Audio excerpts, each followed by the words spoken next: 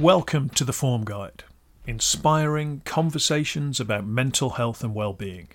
This week we're chatting to Mark Malcomson, CBE, CEO of the City Lit. Thanks for tuning in.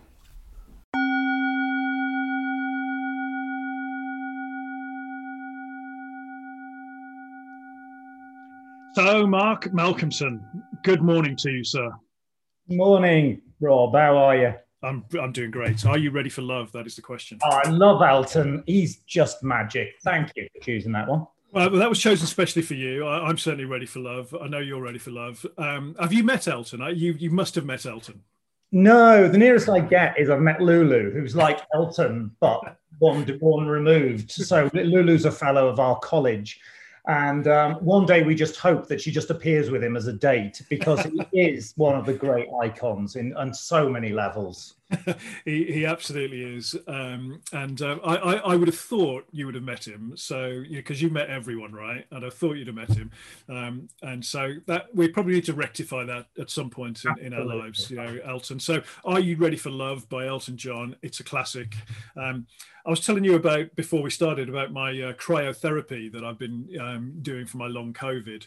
And it's like sort of 5 minutes in minus 85 degrees, but you get to pick the music. So you pick a track to listen to. And my first one, I was a bit nervous about it because, I've never been in minus 85 degrees before. And I chose Elton, Ready for Love. And it was quite a good experience, actually. So, that inspired me to remember that track, to share it with you. The lovely thing about watching Rocket Man, which I must have watched about 10 times now, is that you just forget how many bloody brilliant songs he had over the years. And they kind of, all the different moods. I think he gets a bit short shrift compared to Bowie reinvented himself. Well, Elton reinvented himself massively over the years. Apart from that slightly dodgy disco phase, which was, we can brush over slightly. But otherwise, just genius.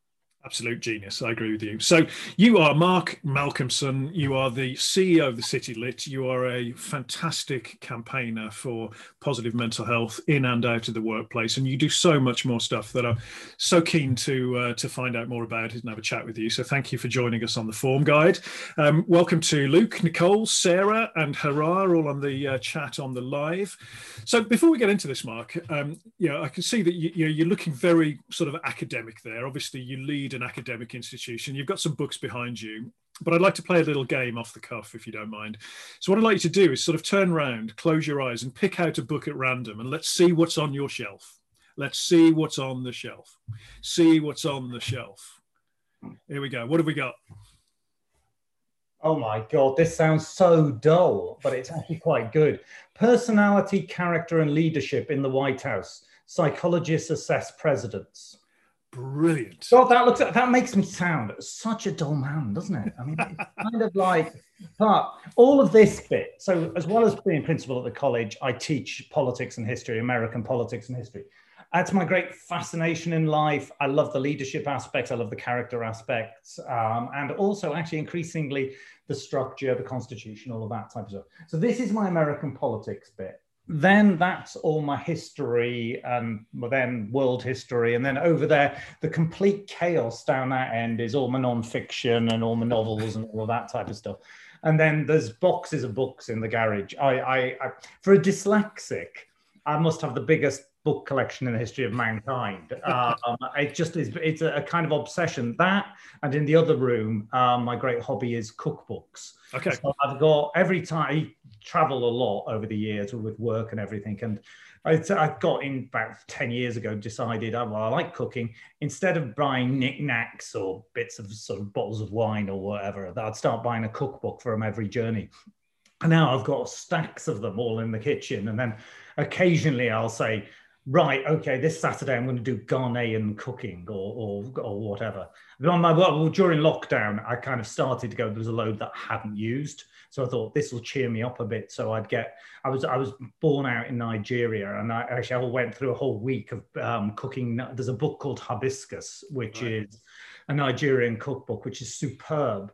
And anyway, I subjected my family to a couple of misses to start off with, but by the end of the week, I was really nailing some very, very good dishes. But there were a couple of dodgy kind of wobbles in the middle of the week. Fantastic. Well, I'm going to invite myself over to your house to try that. And now we're allowed to get together, so it sounds good. I'm a big fan of Eritrean food, actually. You know, the flatbread and all the bits, and you scoop it all up. It's a great way of eating, right? Funny enough, actually on Saturday, I made an Ethiopian vegetarian dish.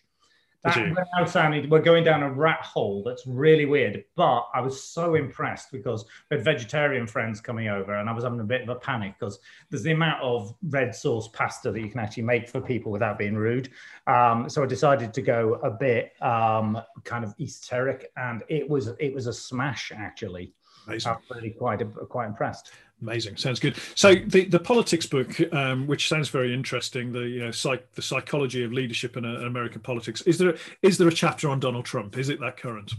No, it kind of stops before that. But then again, would you have started that? Well, now once you open that is a veritable Pandora's box. I mean, the obvious one around that area, apart from everybody's COD psychology, is actually his niece's book, because she's a trained psychologist, and that was the one that came out, Never Enough and Not Too Much or something. It was a great title, and that came out before the election, and she, from observing him within the family environment, actually tried to be dispassionate. I mean, how can you be dispassionate when you're that close to him and the whole family dynamic? But I think he is a treasure trove on so many different levels of psychologists. And I think that will be, when this kind of episode ends, American historians will be looking back to him around a lot of personality issues, character disorders, whatever you want to call them. There's a lot going on in that man's head. And as a result, the world has played out his kind of psychodrama for those 4 years and continues to do so, unfortunately. Yeah, I think you're right.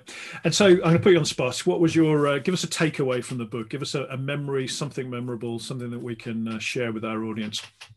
I think it's, my takeaway around this is, and it's not one particular issue, it's that you are put under that amount of pressure, particularly, I'd say, post-war presidents, where you have the responsibility for the world and not just America. You're not just dealing with, farmers in Iowa or whatever, like you might have done in the 1800s. Suddenly the pressure and the resilience and of course it's men, and that's dreadful in so many ways, that America has never managed to get itself together and actually having a woman president. But the men, particularly those post-war period, people like Harry Truman, how they dealt with the pressure of crisis on their table every day, whether it be Korea, whether it be the Berlin airlift. You just think the resilience, we champion resilience, you and I. That's the thing. But you also just think, God, if Harry Truman was sitting here in, say, 1949 and things were going horrible, he'd probably be a -15, I should imagine, trying to get through what he's going to do. So I think that's the takeaway is you can't just quit, and the resilience there. They all have their ups and downs, but they had to really just get on with it. And I give all of them, even if I don't like their politics, the credit of actually surviving that job. And I think some of them did it well. And then I think, as I said, Donald Trump is the exception to the presidency in so many ways. It will be, and he obviously, for his psychological issues, can't accept defeat. It's interesting that he can only win on his terms, and then if he doesn't win by everybody else's terms, he just rewrites the narrative, and that's a whole series of different things going on at all the different times. So I think this was good because you got the opportunity to kind of compare and contrast the cool fish like Kennedy, who was very, very focused. But if you look at Kennedy, for instance, Kennedy had enormous physical trauma during his life. I think he'd been given the last rites 5 times in total. And obviously the last time was real. But the point is his health conditions right the way through from his teenagers. But he used that instead of wallowing and defeatism. It made him stronger. I think his brother, Bobby Kennedy, used to quote, I think think it's Aeschylus, that does not kill you makes you stronger. Yeah. Which of course was wonderfully taken forward by Kelly Clarkson in one of her songs. It was, it's obviously not always true, or not true most of the time for people. Things can absolutely clobber you and you don't recover from them. But there is that you go through the fire, and if you come through the fire, you can, if you can frame it right, you're able to move forward and be better in some ways. Yeah, absolutely. Well, my form scores moved from a 7 to an 8 just from talking to you and thinking about this. So my score at the moment is driven by this ongoing health challenge of long COVID, as you know, and I always tend to moan about this at the start of these live shows and give people an update. But generally, I've been on really good form and exercising again, interspersed with like these killer headaches or nausea. And on Sunday, I couldn't walk straight in a straight line. I was like a drunk man with this sort of labyrinth infection thing going on. But today, 7 gone up to an 8 out of 10. What is your score, Mark? What is your form today? I think actually, because I'm doing this, I was in a bit of a panic. I was telling you just before, about 8:30, it came on my phone that you'd come live, and I'm thinking, shit, I'm meant to be there. I thought it was 9 o'clock. Bloody hell! So I think I probably plummeted to about a 4 at that point. Mostly, actually, I'd say I'm on an 8, 7, 8 at the moment. I think. It's a pressured time of year. As a college principal, this is the end of the academic year. This has been an academic year like no other. Of course, last year, the final term was chaos after Easter, and we moved a lot online. But this year that was a sprint. I mean, I hate the metaphors, but that really was all hands on deck. We reinvented the colleges over Easter to go online. But this year has been a real classic marathon. It's been such a slog, and I'm enormously proud of what my colleagues have done. They have seriously done some amazing things. We have literally taken thousands. We had nothing online. We had a bit of support stuff online, and now we have thousands of courses online being broadcast every day. Yeah. But that's an enormous amount of heavy lifting. So there's that pride. This bit is, you are feeling a little bit, on one hand, like you're staggering to the finishing line. But like last night, I was writing some documents for our governors, and you kind of take a step back. I tend to be somebody who just carries on going forward. Yeah. And I am reflective in one way, but in other ways, I don't go, oh, didn't we do well very often? I do it around other people. But it was funny writing this kind of summary of the last term. You go, my God, yeah, we did that, and well, yeah. So there's that sense of kind of, would we have predicted we were the biggest online college in Britain 15 months ago? I'd have laughed at you. Would you have believed that I would actually sit here and teach online? People would have laughed at me. That was the fact that I couldn't know the difference between a mouse and a dongle or whatever. I think it was, it's those things that adversity has had a horrific toll on quite a lot of people, but it's also it's made us challenge our assumptions and think of how we can do things differently, and that can often be positive. It's just that, as I said, it's that pacing yourself around the marathon piece. I think that's really important, and I talk about this a lot, that we did need to sprint to adapt, but a lot of us and a lot of workplaces and a lot of people have continued sprinting through this marathon that we find ourselves in. And I think the key bit is, can you sort of pivot from the sprinting to the pace of a marathon, and making sure that we see it like that and get recovery, build resilience, prioritize well-being, all of that good stuff, right? Yeah, and I think that's the bit. And I think there's a number of things that you just said there that were really important, which is kind of how do you build in recovery? And that is also just how you have to reimagine things that you weren't doing before. So I like international travel. That's one of my things. And so, I'm not a person who sits on a beach, but we'll go places, we'll do stuff, and that using a different part of your brain, looking at different things, hearing different languages, that stimulates me. So what normal people would say, oh my God, you did that, you went to Peru, you did this. And I'll go, yeah. And I came back kind of physically tired, but I was absolutely emotionally recharged. I haven't had that kind of stimulus in the last year. So you've got to try and work out what does it differently. And obviously during first lockdown, a lot of us were kind of walking the dog a lot. It was hilarious. My partner and my daughter and I were all in the house, and we have at that point we now got 2 dogs. We had just the one dog at that point, and he was the most walked dog on earth because he was our alibi. You were allowed to walk a dog for an hour, yes. And for a dog that I think in generally in life was going, you don't really take enough notice of me, and you don't take me out enough. Literally, he was like, oh, for God's sake, can I just have a lie down and leave me alone and have a nap? So there's things like that. The dog walking became hugely important. But actually now I am trying to work out this summer, how do you take a proper break? And the whole thing about amber countries, et cetera, adds yet again another layer of uncertainty. And am I going to make a plan and be disappointed? Those are things that we're all grappling with. I think one observation generally is the amount your brain is having to work on everything. I often feel I have an Apple Mac, and that for those with Apples, that little circle with the colors that go round and round when you're stuck and you've got too many windows open. And I often feel that is going on in the back of my head and everybody else's. I've got too many windows open. Like yesterday, I was in at the college. It was great, but you've got to think, have I got my laptop to go with me? Have I got my mask?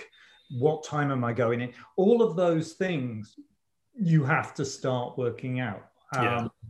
So that's a whole lot of stuff that you didn't. I now take about half an hour. If I'm going in, it takes me about half an hour longer because you've just literally got all of those things to kind of think about. And I think all of us have those too, from a mental health perspective. I think all of us have those extra windows open at the moment. And acknowledging that is really important, because you'll get to 8, 9 o'clock at night and go, oh, bloody hell, I'm exhausted, but I didn't really do much. And then you realize there's just lots of stuff draining your power behind you. Yeah, absolutely. I know where none of my bank cards or credit cards are. I can't find them. They're somewhere in my house, but I have absolutely no idea, because you're just out of that routine of carrying your wallet around and doing normal things, right? We're seeing some good form scores. People, kindly sharing on the chat. So Nicole's an 8 out of 10, Harar's an 8, Sarah's a 9, and your colleague Amber's an 8 out of 10, and enjoying the weather. So great to see those positive scores there.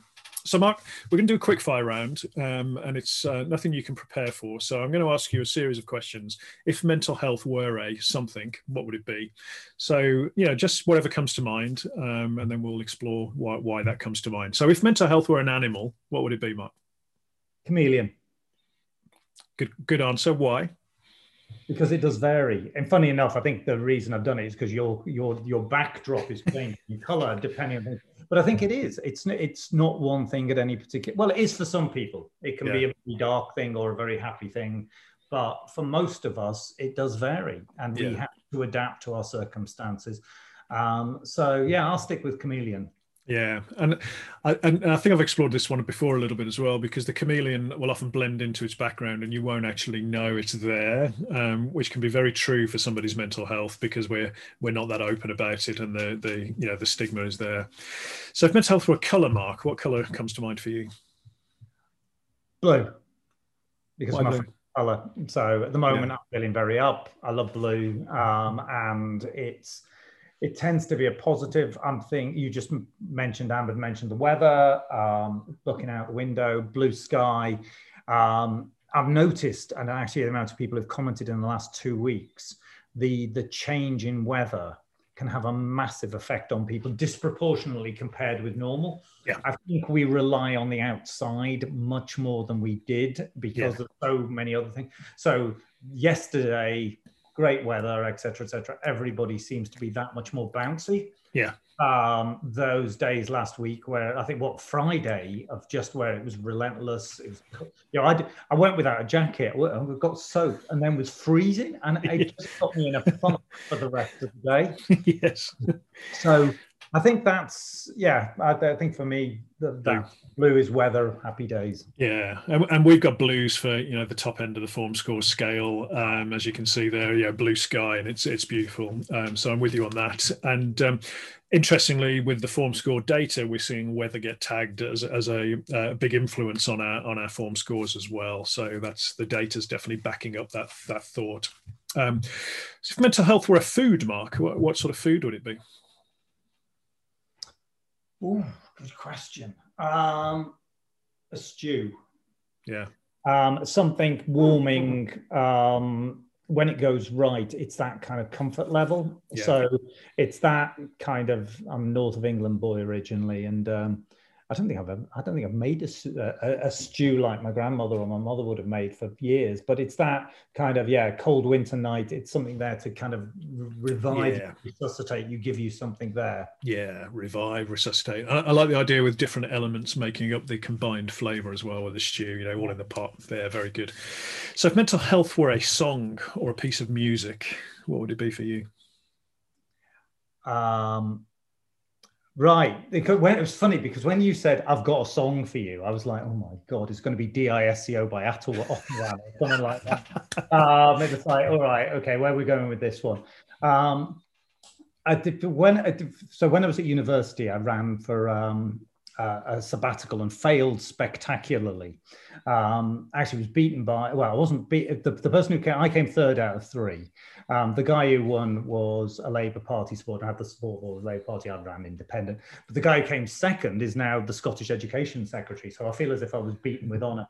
But you were told on the night of the hustings, on the last hustings, it was, if you won, you had to have a song ready in the background. And I think this says a lot about me in many ways. It's I'm so excited by the Pointer Sisters. Brilliant. Because it's just, I'm slightly hyperactive. I get very excitable. It's a very upbeat song, and it was out at that point. It was I think 1984 or whatever. And it always brings a big grin to my face when it randomly pops up on my iTunes.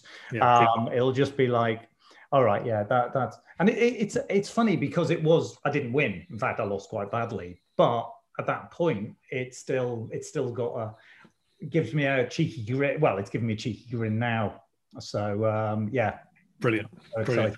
Love that. In fact, we opened this series of interviews and conversations with that track actually. So we're on number 19 now. We've got number 20 next week, and then my plan is to mix them together and release a mix of all these 80s and a couple of 70s tracks.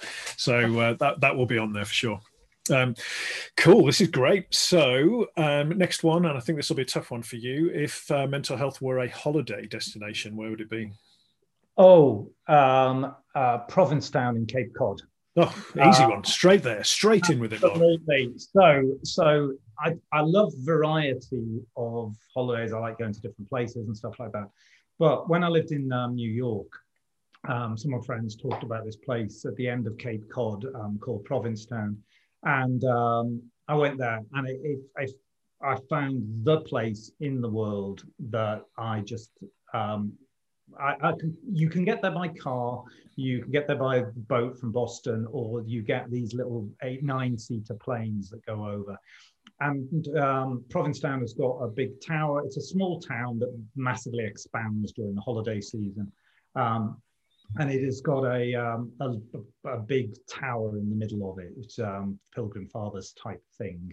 And when I see it, there's something magical about I'm home. I've always talked about half my ashes kind of being scattered there, and so it's just beautiful. It's naturally incredibly beautiful, but also it's a great fun town. It's where people go whale watching from Boston, so there's lots of nature. And then it's got a very diverse, it's a huge artist colony, very big gay community. So the diversity there, the fun there. So it's a bit of everything. Yeah. And it is. There was one point when we thought on lockdown was going to sort of take place earlier and stuff like that. And we were talking, my partner and I were talking about going over to the States to see his family. And our quid pro quo is I get a week in Provincetown to prepare. Yeah. And so that's a disappointment for me. That will be my that's my really happy, safe on loads of different elements, but it's the best of me. Absolutely love it. I want to go there. It sounds amazing. So final question, and I'm going to try and put all of this together to a scene. If mental health were a sound, what sound comes to mind for you, Mark? Oh, good. That's so one of those metronomes, those things in the background, yeah, goes backwards, forwards, clicking regular. That's the it's the thing that just goes on in the back, as I said, in the background. Most of us don't think about on a regular basis, but it clicks. And obviously the analogy breaks down because it's not a regular backwards and forwards. It speeds up and it slows down, but it is something there that is always in the background, keeping beat.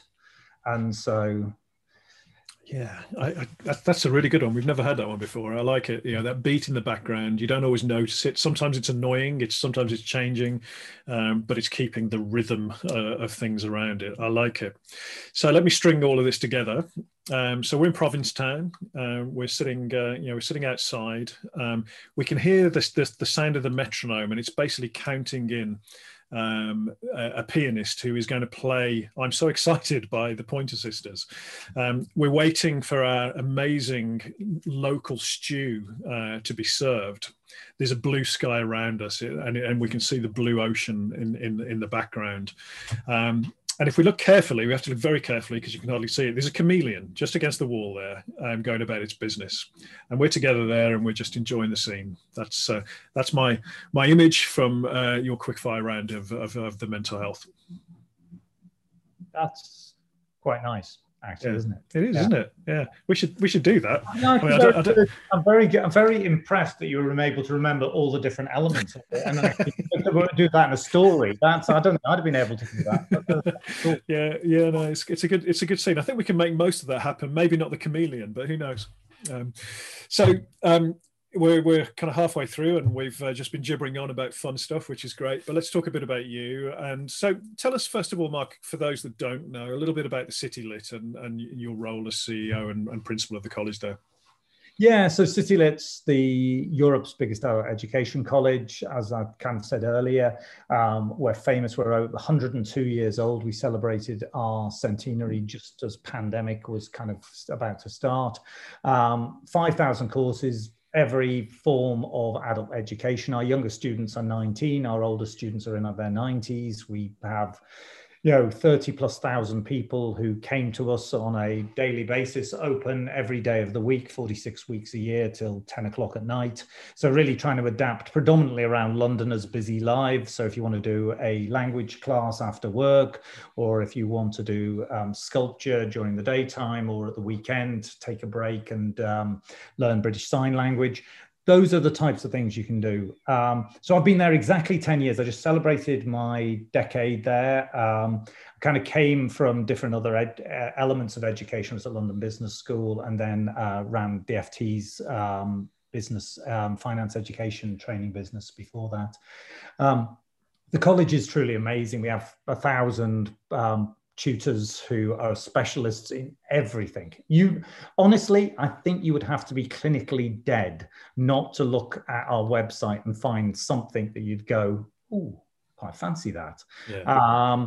So from that point of view, it's expertise, it's treating adults as adults. It's not, most of us, even if we had a good, as in successful school career, the learning was very much top down. And even university, although I think that's got better, is very much a master servant. We will tell you the things. I often say you will learn as much from the people sitting next to you as the person in front of you because you share life experiences. So for us, it's getting out to as many Londoners, part around learning, but actually it's also around well-being. And that's really come to the fore during the pandemic. The amount of comments that I'm getting of, if it hadn't been for my class, ... fill in the gap, it doesn't matter what it was, I would not have got through this as well as I did do. It's that sense of community, that sense of camaraderie in adversity. and it's also keeping your brain going.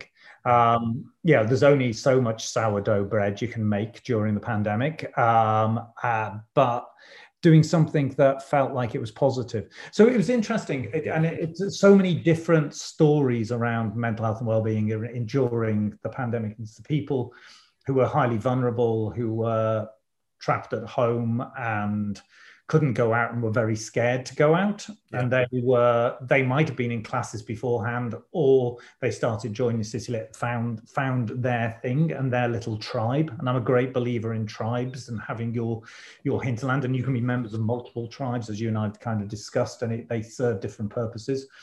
The nice thing is as well, you have a common interest, but you often have a huge diversity of the people in the room. Yeah. You're dealing with, you might be retired, but you've got a 22-year-old coding expert who works in the middle of the night and suddenly can do their course during daytime.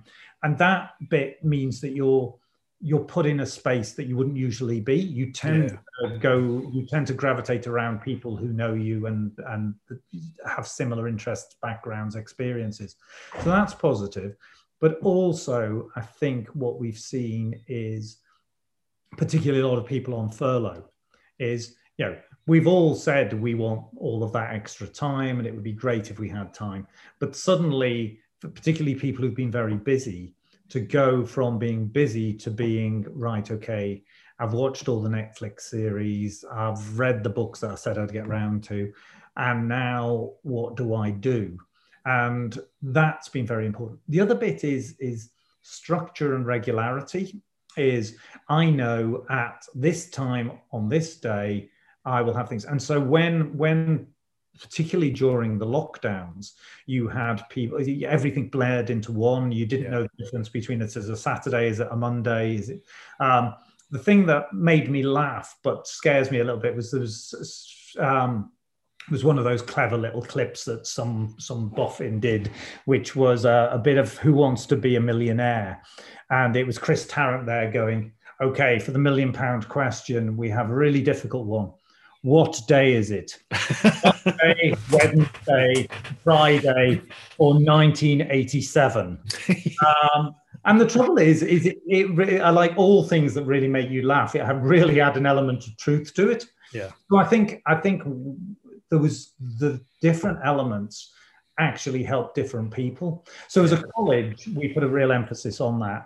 But even before the pandemic, and that's why you and I got to know each other, was we run a thing called the Mental Wealth Festival every year. And that's bringing the idea. Baroness Hollins, who's our patron, who had the idea originally, sort of said, mental health is often, and you've talked about this so eloquently, has got negative connotations. We tend to see it as a deficit model. You have mental health problems, et cetera, but mental health is a spectrum. You can have great mental health, you can have bad mental health, and you can journey between it. And this is why Form Score, I think, is such a good idea, of knowing that there are daily changes, but there are also periods of your life when you're generally down a couple of points compared to the better periods. And so she sort of said, well, can we reframe it by using the word wealth? Because you can be poor or you can be rich, and you can be poor and rich at various points. So we did the festival. I think that we're now going to have our 7th one this year. The first one was a classic throw a bit of spaghetti at the wall and see if it sticks kind of moment. We put on 30 quite random courses, Tai Chi, mindfulness and drawing, et cetera, and then had a few guest speakers. I pulled in a few random friends, as we all do on these things. We did it the week before the college starts in September. We usually start in the 3rd week of September. So the week before, we just said, right, we'll devote the college for 2 days to doing this. A bit of a see if it works. Anyway, the buzz was amazing. And a lot of people who usually wouldn't come to the college came. And also a lot of people who'd come for other reasons were in to enroll for their class and going, what's going on here? And then get on. So we made it annual. And what's been great at that point, we kind of decided to make and you mentioned my colleague Amber's online, and she's amazing because she runs the festival almost single-handedly. But we have a parliamentary event. We partner with the British Museum, with the Corporation of London, with the National Gallery. All of those venues, we have special events on. So, we had Grayson Perry one year talking about mental health and art at the National Gallery. Ed Balls and I did an hour together on the dyslexic principal and the stammering politician. So he's famously one of our students. We've got a very, very specialist area around adult stammering and speech therapy. Yeah. And Ed was a student of ours when he was a cabinet minister. Right. And he'd come in for one-to-one classes, and he's been a huge advocate of the college. But we were talking about, normally he will talk about his stammer, but we were talking specifically about, trying to cover, to adapt and cover for weaknesses and the effects that has on your mental health. And he was brilliant. And we've had, each year, Ruby Wax, people like that just come to the festival. They'll do some of the big headline act things. And then there will be the lying on your back quietly, listening to music, looking at art being projected kind of courses that will be much more, what do I take away from that? Yeah, brilliant. So much in there. I mean, first of all, the Mental Wealth Festival, and I'm keen to explore this in a little bit more detail, but what I love about it is, you guys have decided to do something that is there to influence beyond your walls on the topic of mental health. And it was great that you guys were shortlisted of the Inside Out Awards as a finalist for that work, and keen to celebrate that when we get together and do some dancing in the next physical event. But I love the fact that, you didn't need to do that. Obviously, Baroness Hollins came up with the idea and then you implemented it. Why do you think it's so important to put that festival on? I think it's the bit that you can be very utilitarian around education. It's a thing, you learn a thing, etc. But I genuinely believe the role that City Lit and colleges and academic institutions have around well-being has always been underestimated. You look, there are the famous Japanese and Norwegian surveys about people living longer if they engage in adult education. For all the more mature parts of retired parts of our community, again, sense of purpose, intergenerational mixing. So for me, it's always been there. I just think for my hopefully part of my legacy at the college will be is you brought it to the forefront. Yeah. It's not something that is an accidental byproduct that we just take for granted, which I think is what most adult colleges do.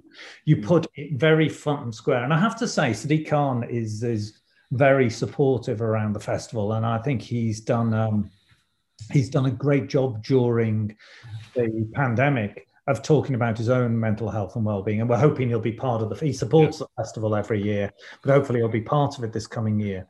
But I think it's that piece that, nothing's really in isolation. Everything overlaps. Yeah.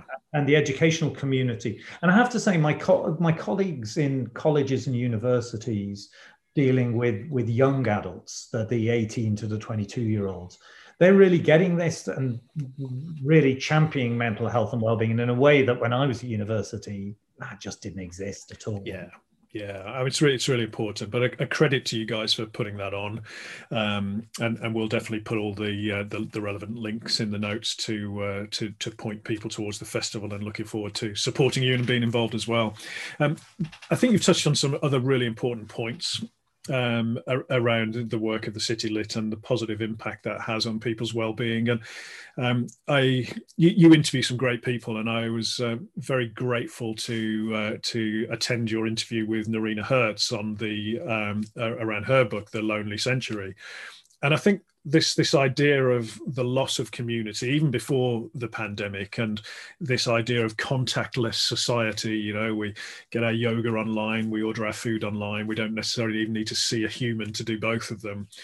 I think it's important we've got places to connect, haven't we? And we've got places that people can go to get that sense of belonging, that sense of identity, mixing with different people. And I've spent some good times in just with you in the cafe, and you just see those different groups who are connecting there in City Lit. It's amazing, isn't it? And we need places like that right now, don't we?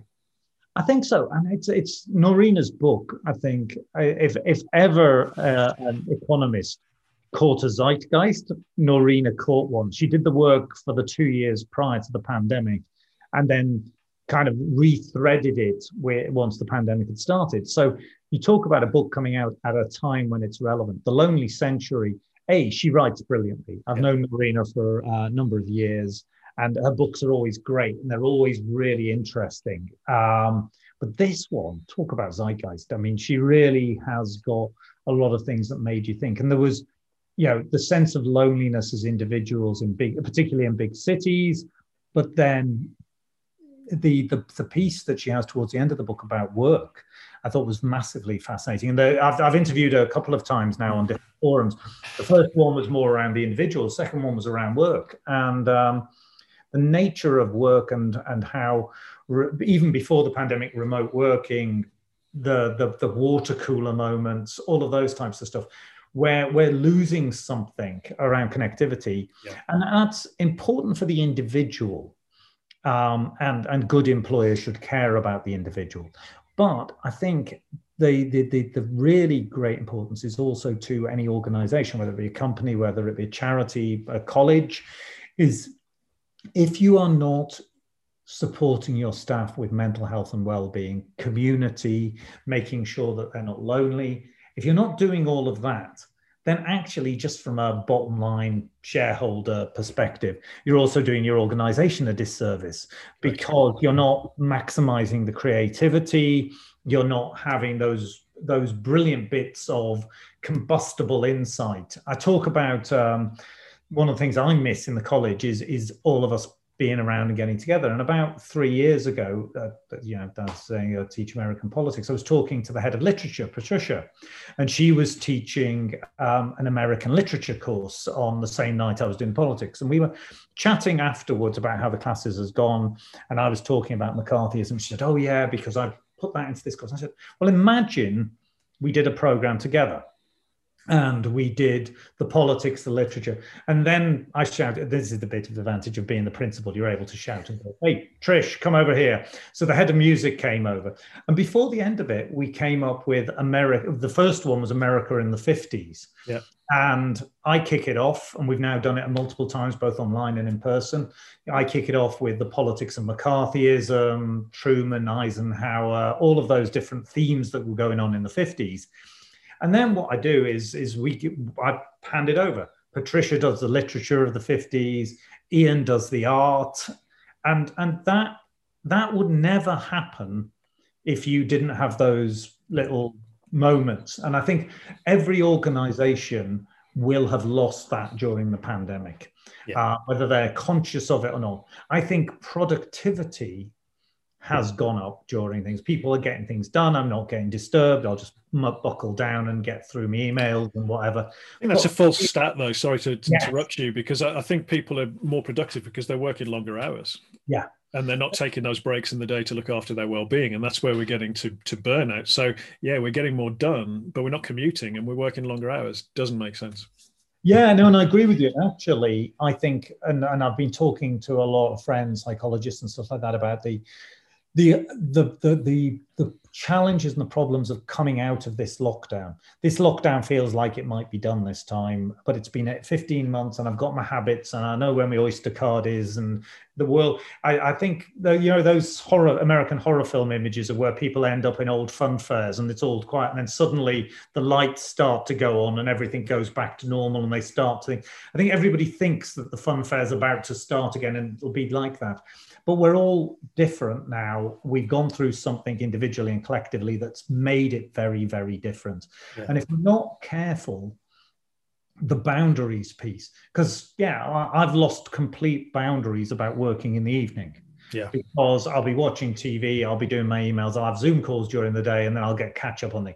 But now I'm getting, I haven't been out that much in the evenings, but when I do, I feel resentful that I've got to go and do my emails. I've now got to recalibrate into the day. Yeah. And then, did it really matter that I was working at weekends during the pandemic? Well, I wasn't really going anywhere else. But now I want to go for my swim and now I want to go and do other things. It's all of that piece. So you're right. And we have to let go of that guilt because it's important. And as you say, that's how we become more productive. I can't believe it's 9:45 already. So I think, we needed a good 90 minutes to have this conversation, Mark. So we're going to take another few minutes. I'd just like to touch on, your story a little bit. And I know we're not going to do that justice in a few minutes, but I'd just like to recognise that you were one of the inaugural role models on the Inside Out leaderboard. And so I want to thank you for participating there. And I remember when Jeff McDonald kindly introduced us and we shared our stories. But just talk us through in the last few minutes why you're so passionate about mental health, as well as that important literacy, actually, which is something we're trying to do with FormScore, is bring literacy on and self-awareness on well-being. But from a personal perspective, why are you so passionate, Mark? I think there's one element about doing the good for others. There's also the thing is your own personal story. And I still, it's funny, I was thinking about this last night. I'm going to talk to Rob, it's great, etc. And I'm a northerner. I've lost a bit of the accents and stuff like that over the years, but fundamentally you're brought up in a way that you don't talk about stuff and you get on with it. Coming up for 20 years ago now, it's the 20th anniversary now, I ran a business in New York, was based in the Towers, and there was the day. And we got everybody out, everybody out safe, and it was a horrific day. But actually, there was something contained about the day. You didn't think about stuff. You got on with stuff. You did stuff. I evacuated people out the building. You did what you had to do. But it was the huge slog, and it goes back to the sprint and marathon thing that we were talking about earlier. It was the weeks and months afterwards. So I had a business there that had been destroyed physically, literally, the classrooms, the offices, all of that stuff, and I had 50 plus traumatized staff. We were very lucky. We were a division of Pearson, so Pearson supported us to rebuild. So that was good on one sense. We had the backdrop and the support there. However, we had to get on with it, and I thought, it was relentless. And for me, because I was the boss, I tend to naturally take stuff on, and I just got on with it. And it didn't start creeping out until a few years later. And I used to have to travel a lot, fly a lot. And I started to get real massive anxiety on planes. And every time we hit a little bit of turbulence, and it's a one form PTSD. And it then went from planes to cars.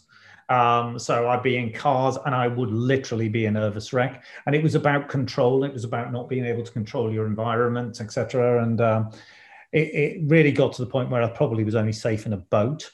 And that really isn't very practical for most things.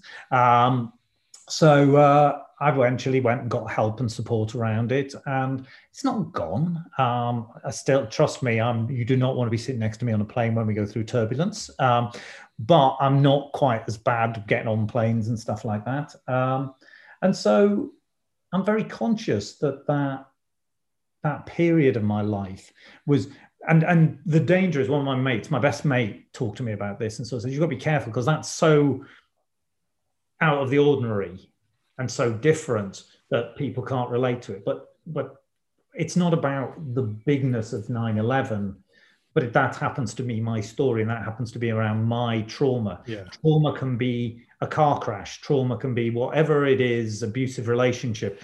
Whatever triggers those things can be a way. And I think for me, the ability to kind of create safe spaces is quite important. Mm-hmm. So I probably, Sheila Hollins was amazing and incredibly inspiring, and coming to me with a thing that I could take the ball and run with was exciting, because then suddenly I could start to acknowledge my bit, because until that point it had been very private. It had been the thing my therapist, family and friends knew that, but otherwise I think you've talked, a lot of people have talked. Alistair Campbell came to the college and he was talking about mental health wards, etc., and the whole period about you don't see get well soon cards, and you don't see, we don't talk about it as much. And if we can do something about normalization, this is what you do so brilliantly, normalization about talking about things,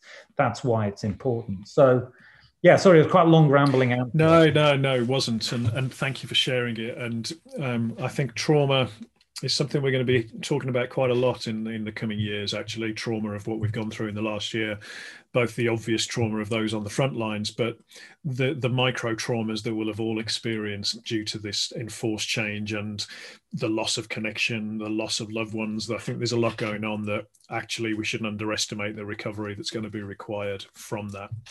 So thank you for sharing that. Thank you for all you do.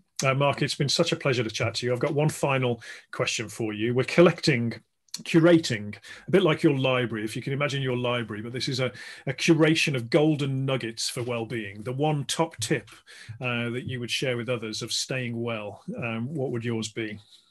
Oh, mine is that connection between body and mind.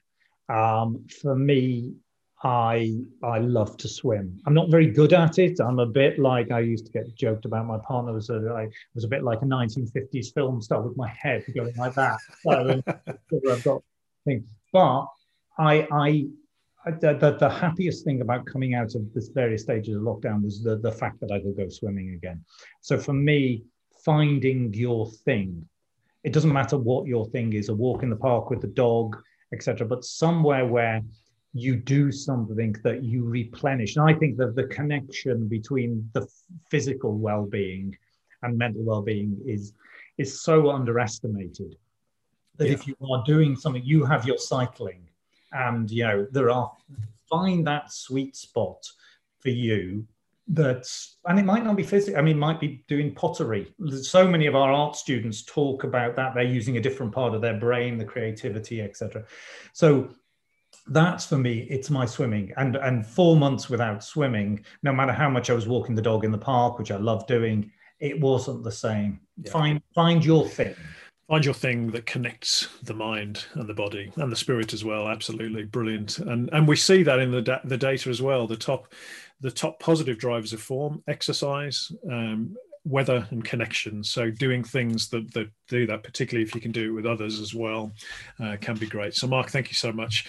This is the Form Guide, inspiring conversations about mental health and well-being. Our next guest, it's going to be a poignant one next week. We've got Steve Phillip, who founded something called the Jordan Legacy after tragically lost his son to suicide almost 2 years ago. So Steve is an anti-suicide campaigner. Looking forward to having a chat with him. Mark, I really appreciate your time. As ever, great to chat to you. Thank you so much. All right, Rob. Thank you very much for having me and everything you do. Cheers, buddy. Thank you.